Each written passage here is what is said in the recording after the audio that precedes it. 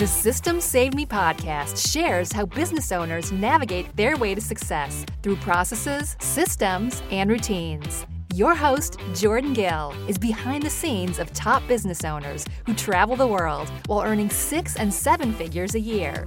There's a method to the madness. It's called systems. So let's get down to business.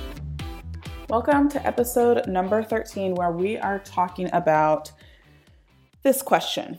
What good is strategy if you can't implement it? And I'll get into more of that in just a moment. But if this is your first time, welcome. If you are a regular, fantastic. Either way, we would love it if you left us a review on iTunes, as we absolutely love hearing from our listeners. And if you don't want to miss out on the next episodes, be sure to subscribe.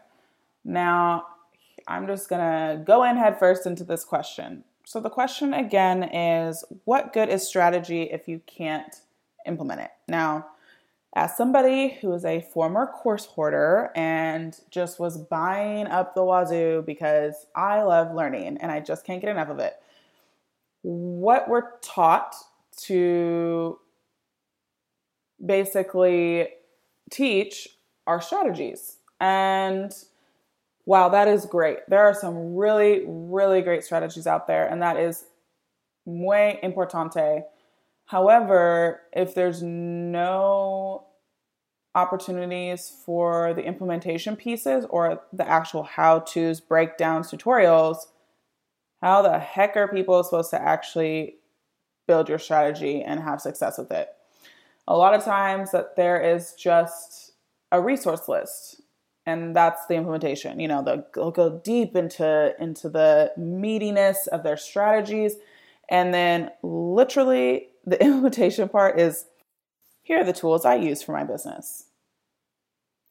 And that's a problem, because what are people going to be able to do with just a list? And lists are great. However, people need to know how to use each of these tools or software that you are suggesting. You know, a lot of people haven't heard of maybe some of the tools that you've had, and you're just like, here, this is what this is. And you create landing pages on it, or here's what you create, and you create marketing campaigns with it. Like, what do those things even mean? Like, what do they look like? What do they, well, I was going to say, what do they smell like? They don't smell like anything. But breaking down what each of those tools are, how they're used, how to maximize their use of it, a lot of times that stuff is missing. And that is so my mission is how to maximize the use of tools, because as an online business owner, you have to use software and tools in your business. There's no online business owner that's not using software and tools. If you find one, please let me know. I have no idea how they're doing it. Maybe magic. So it's unavoidable. And if you're teaching Instagram marketing, you might have to do some tutorials on Edgar or Hootsuite or Buffer on how to actually automate their scheduling. If you are in photography or branding, maybe you need to walk them through what the difference between manual and automatic and all the other buttons that are on the camera to get the best pictures. If you are an interior designer, you're going to have to walk through okay, if you're online shopping, how do you cut and paste, a couch and chairs and a rug and from different websites and see if they look good together. All of these things are where your students and participants are really going to get wins. And the thing is they're buying your trainings because they want to see results from them, generally speaking, unless people are just course hoarders. People are wanting to have success. They believe that your strategy is going to get them there. And what's included in strategy is implementation. Seriously, what good is strategy if you can't implement it?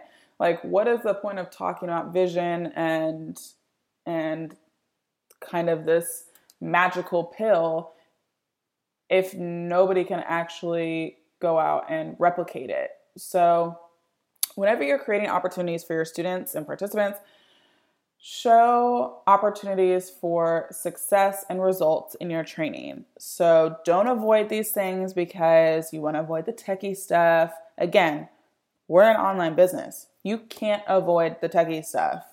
It's inevitable. So unless you're brick and mortar or you're doing it all in person somehow, then you maybe can avoid the techie stuff.